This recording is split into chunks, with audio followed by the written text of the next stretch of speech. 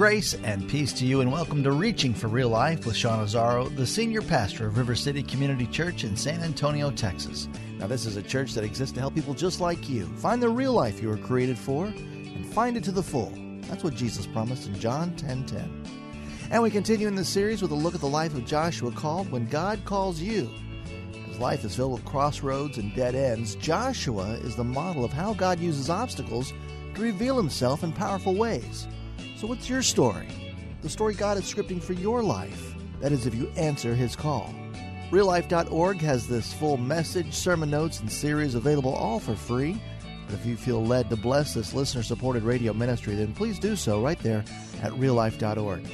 Pastor Sean is now in Joshua chapter 3 and starting off today in Romans chapter 12.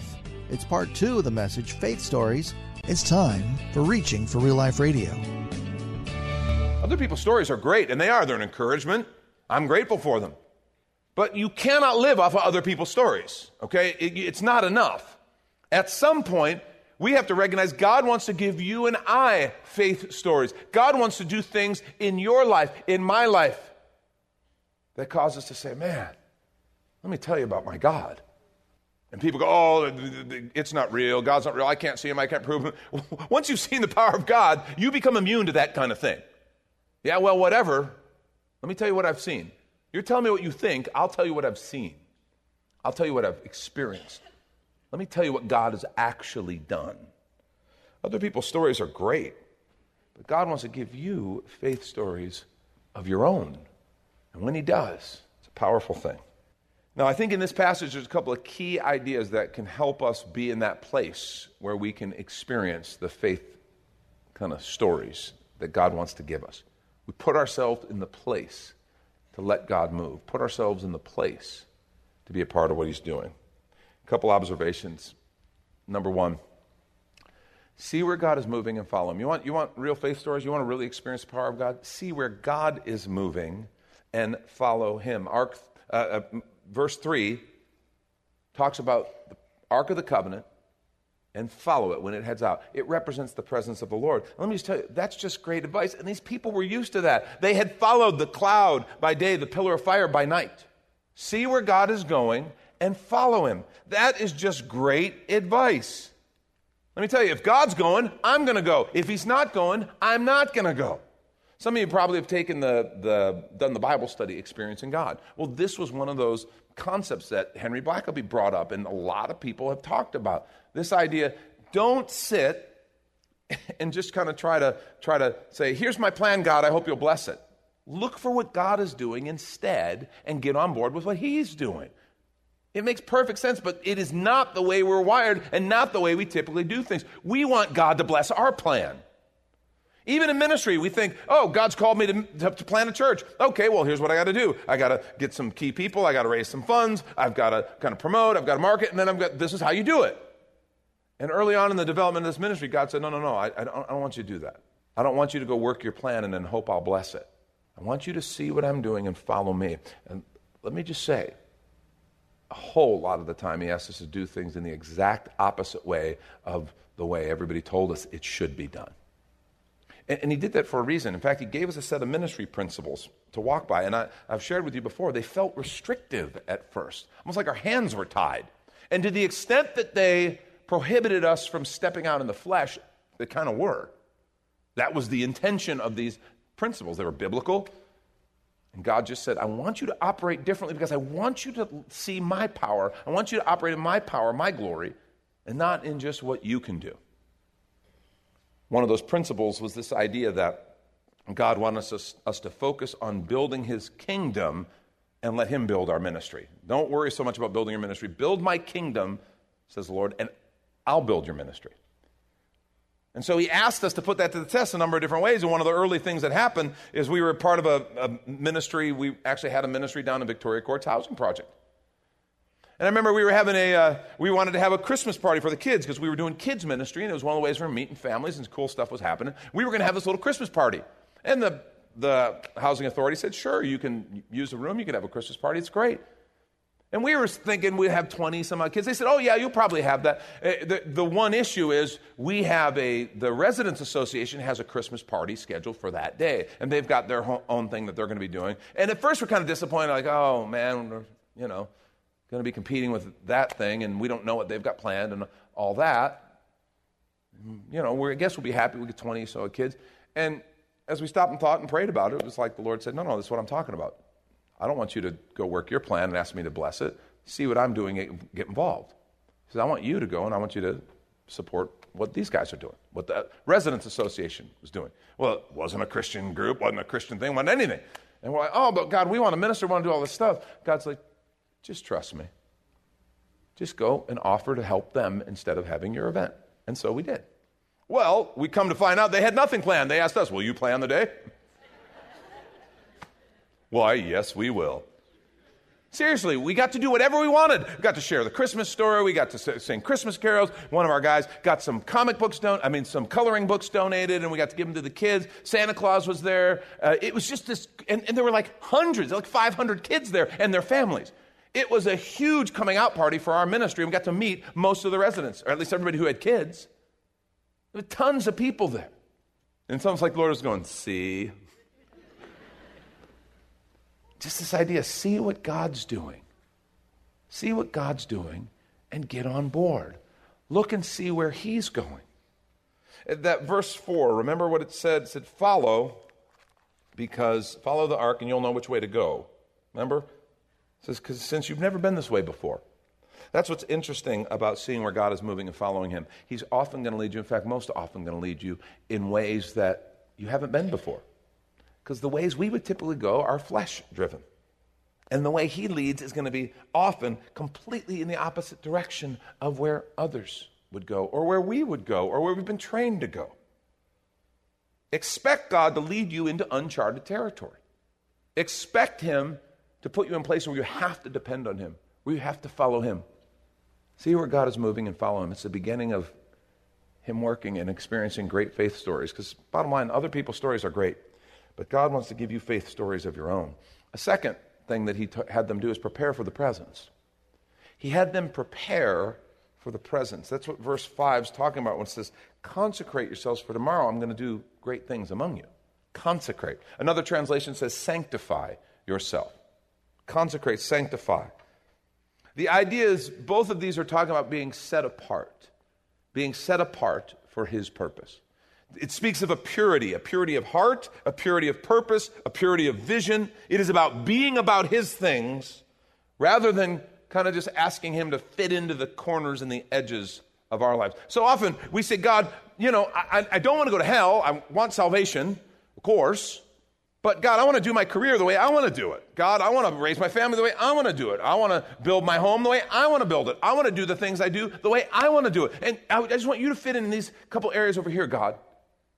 That's not God, okay? That's like, you need to look up the word God, okay? That's like genie in a bottle. God, I want you over in these little corners, and then I want to pull you out when I need you and have you do what I want you to do, and then I want to put you back in the box.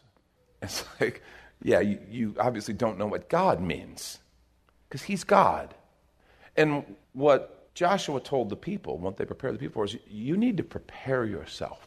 If you want to really experience the presence of God, you need to set yourself apart for His purpose. You need to let His Spirit sanctify you. See, that's what the Spirit does.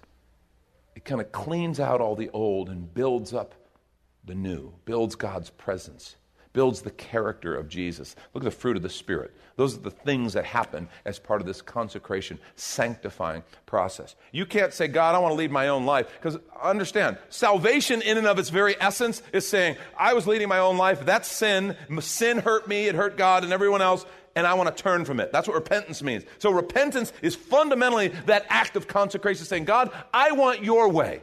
It's the first step. I want your way, and I want to follow you, God. I want to be your man. Prepare ourselves. Prepare ourselves. You see, you're not going to experience the power of God by just living life however you want and then trying to pull them out of the box and say, God, do your stuff. It doesn't work like that. In fact, in the New Testament, we're given a kind of a picture. This is the New Testament version of that.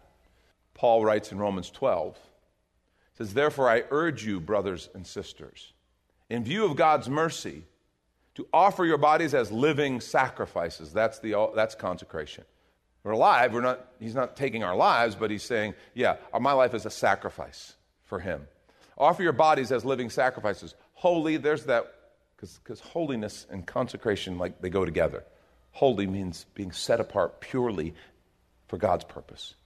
Holy and pleasing to God. Living sacrifice. Holy and pleasing to God. This is your true and proper worship. Do not conform to the pattern of this world, but be transformed by the renewing of your mind. This is such a powerful idea. And this is when we take a quick minute to remind you you're listening to Reaching for Real Life with Sean Azzaro, a listener-supported ministry of River City Community Church, in this message called Faith Stories, in the series Joshua, When God Calls You, which is available right now on the sermons page at reallife.org. And while you're there, if you've been blessed by this teaching, your gift of any amount helps this radio ministry continue to help others. Just find the Give tab at reallife.org. And Pastor Sean Azzaro, now an author, invites you to check out his brand new book. 302 Books, a division of Salem Media Group, presents A Pilgrim's Guide to the Spirit-Filled Life, Rediscovering the Gift of the Spirit, authored by Sean Azzaro, pastor of River City Community Church in San Antonio, Texas. Growing up in and around Pentecostal churches, I really learned to appreciate the role of the Spirit in the life of the believer. But I also saw what I considered to be imbalance and excess in some of our churches when it came to how we taught about the infilling. Now available at Amazon.com, Sean Azzaro shares his most requested teaching and radio broadcast series in a devotional form, encouraging you to embrace the Spirit-filled life. I wrote in a devotional style to encourage readers to examine the Scripture with fresh eyes and make room for the Lord to speak about the role of the Spirit in our lives. The goal of the whole book is to simply make you hungry for more of the Spirit. Order your copy of A Pilgrim's Guide to the Spirit-Filled Life by Sean Azzaro today at Amazon or reachingforreallife.org. And now the conclusion to the message, Faith Stories. This is Reaching for Real Life Radio. That this is what your real worship is. You know, worship is not just the song service. So we come here, and we have the song service, and worship is a really important part of what we do. It is not just the opening band for the pastor, okay? You need to know that. Now, not that I don't deserve an opening band, mind you. But that's not it, okay? I've told them to get me a cool theme song. They've done nothing for me, all right? You know, wouldn't that be a nice little snappy theme song? Worship is not the opening band for the pastor. Worship is active and engaged, and it is where we do this. Here, this is the theme of worship. Offer your bodies as living sacrifices, holy and pleasing. This is your true and proper worship. That's what that part of the service that we call the worship. The whole thing is about that. But that worship service is active and engaged. It's where we come before the Lord and we say, God, I'm yours. God, my heart, my soul, my mind, my strength, my life vision, I am yours, God. And we sing the songs, and the songs are a beautiful backdrop for the work of what God's doing. But the point of the worship portion of our services is where we come and say, God, we love you and we are yours. And if there's business, we got to, that old phrase, we're doing business with God. That's what that part of the service is about. If we need to repent and say, Lord, I'm sorry. There's some stuff I've allowed to creep in that is not pleasing to you. Father, forgive me. That's a great time to do that. Because, Lord, I want to be consecrated to you. I want to be set apart for you. I want to be yours. That's the heart of worship. We should probably call what we do here the expression of our worship. Because worship is the actual putting him first place and saying, I'm a living sacrifice, Lord, I'm yours. That's what worship is about. It's not about, are we doing the coolest songs and kind of, do I like the songs, or, do I like the way the band leads? That's not really it. It's in this time, I say, God, I'm yours. And we say it together. It's a powerful thing. When a congregation of people, the body of Christ that gathers here on Lookout Road, that calls itself River City, when we together say, this little segment of the body, Lord, we're yours. We are yours. You are exalted here. You're a king. One king. It's you, Jesus. That's it. And we're in alignment following you. That's powerful. That's what consecration is. And what's fascinating is he kind of goes and he expounds a little bit. He says, this is your true and proper worship. Do not conform to the pattern of this world, okay, but be transformed by the renewing of your mind. And he says, then then you'll be able to test and approve what God's will is, his good, pleasing, and perfect will. See, so often I hear people say, well, I can't hear the voice of the Lord, or I read the Bible, I don't hear anything, or I pray, I don't hear anything. Well, how are you doing on the whole living sacrifice part? Because if you're trying to cram God into the corners and pull him out like a genie in a bottle every once in a while when you need him, you're not going to be able to hear him well. You're going to have a real hard time. We got to prepare for the presence. That happens through prayer and obedience. I want to challenge you. There's the closet, what we call closet prayer or inner room, when Jesus said, when you pray, get alone with God. Go to that quiet place, that alone place, and that's where you get the word out. You listen for his voice. You ask him to speak. You bring the things before him that are on your heart, and you pray, and you listen, and you have that daily, we call it a quiet time. It just means alone with God.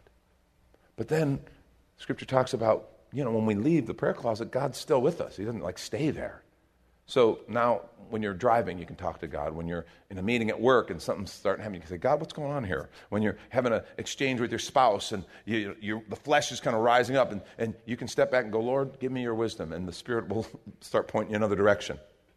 That's the power of prayer, and it's available 24/7. When we pray and obey, that is the pathway to this consecration. Other people's stories are great, but God wants to give you faith stories of your own.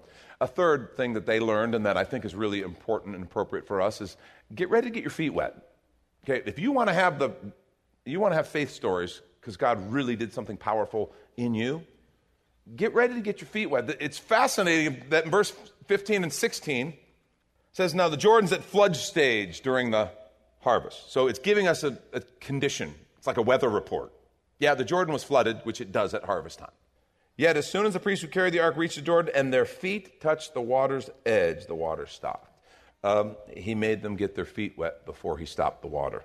See, they stepped into, listen, a raging river at flood stage with the Ark of the Covenant on their shoulders. The most precious, important, valuable relic they had. They stepped into a raging, flooded river at flood stage, holding the Ark of the Covenant. Now, in San Antonio, they would have got arrested, okay? Because we know, you go into a low water crossing at flood stage, you get messed up, yeah, we'll save you, but then we're going to fine you, because stupid is illegal in San Antonio, okay? That's how we roll. Well, that's what they did, because God told them to. And it's fascinating. He made them get their feet wet, and then the water dried up and the ground became dry in front of them. God usually requires that we take a step before the path clears. And the reason he does that is because he wants our trust to be in him and our eyes to be on him, not on a clear path. Because we love a clear path. In fact, we sometimes call it the path of least resistance. And he wants us keeping our eyes on him. And so he often requires that we take that step. He doesn't clear everything out. I mean, it's like, God, come on, you could have cleared that thing out. You could have cleared it all out. You could have had it raked and everything. You could put a red carpet through. You could have nice soft music playing. It could have been a very restful experience for them. But he didn't. He made them take a step first. They had to step into and get their feet wet in a raging river at flood stage, so that they would keep their eyes on the Lord and know that it was he who had cleared their path, so that they could see this was their miracle. This was God saying, I am with you. I want to challenge us. When God leads us, it's often going to be into things that other people say, you're crazy. You're absolutely crazy. Can't tell you how many times throughout the journey of this ministry, people said, you're crazy. God told us to buy 110 acres with a big old amphitheater on it. People said, you're crazy. And they were right. I'm not arguing the obvious, okay? But I'm telling you, we thought, okay, God's way was, I'm going to do this. Our way, this is when you understand, okay, follow what he's leading, not your plan. Our plan was to go look for 40, 50 acres. That was our plan. Our plan was to go look for 40, 50 acres and build a nice little church building, because that's what the sensible people would do. Okay? And then somebody we knew, hey, you want to look at the Verizon Amphitheater? And we're like, sure, Really, that was kind of how it went. Until we got here and recognized God's going to do this. And it's a long story, great story. I'll tell it to you sometime. Some of you have heard it, some of you haven't. But God did a miraculous work because he said, this is what I'm going to do. This was not on our radar. And let me just tell you, he made us get our feet wet. In fact, he didn't stop with the feet. He was nice to the priests. He made us kind of dive in and get thrashed around in the low water crossing for a while. But God did amazing things on our behalf. He often has us take that step of faith, and then he parts the water. So I don't know what kind of faith step he may be challenging you with, but I just want to say, take it. If you know it's the Lord, take it. Do it. See what he does. Other people's stories are great. God wants to give you and me faith stories of our own. Last thing. Remember what God does. This is really important. Remember what God does. Remember those 12 guys, okay, who were mentioned just a sentence in chapter 3, and then they don't tell us anything about them? From each of the tribes, select a guy, and that's what they did. Okay. Well, what we find out in chapter 4 is they had those guys go, and while the priests are in the middle, and while the people are walking across, and while they're on dry ground, he has them get stones. Each one gets a stone from the bottom of the Jordan River. Okay? So they come out with these 12 stones. And he has them build a memorial. Just a little remembrance. That's what a memorial is. It's to remember. In fact, in chapter 4, beginning at verse 19, we read this about that. On the 10th day of the first month, the people went up from the Jordan and camped at Gilgal on the eastern border of Jericho. And Joshua set up at Gilgal the 12 stones they'd taken out of the Jordan. He said to the Israelites, in the future, when your descendants ask their parents, what do these stones mean? Tell them, Israel crossed the Jordan on dry ground. For the Lord your God dried up the Jordan before you until you had crossed over. The Lord your God did to the Jordan what he had done to the Red Sea when he dried it up before us until we had crossed over. He did this so that all the people of the earth might know that the hand of the Lord is powerful, and so that you might always fear the Lord your God. Somebody should preach on that. Isn't that good? That's what he was doing. And what was interesting is the anticipation was, and what was fascinating is this was now going to be their home. And that's why he did it now. So they would not only remember the Jordan, they would remember the Red Sea. But it was now in what was going to be their home across from Jericho. That was part of the land God was going to give them. So God envisioned, and this had the picture in mind, that one day a grandfather would be walking by with his grandson, his granddaughter, who hadn't seen, who didn't know. Oh, those stones are from the bottom of the river. Because you remember, God walked us across on dry ground to remind us of his power and his presence. That was back when Jericho wasn't our city. When Jericho was there and it wasn't level ground. It was back then. Oh, see, there's something powerful about our faith stories. This is how faith is built. One step of obedience and God's provision at a time. And then you remember. And then you remember. See, other people's stories are great and they are motivating and they are a gift of God. But what's fascinating is when he gives us our own stories, our stories now become motivation for people, other people. And my challenge, my desire is that our faith stories would be something that would motivate other people for them to say, maybe God could do something like that for me. Maybe I could trust God. I don't want people to hear River City's faith stories, which we've got some great ones, but I don't want people to hear them and go, wow, isn't River City great? That doesn't do anything. I want them to say, isn't God amazing? And maybe if he could do it for them, he could do it for us. And how powerful is that?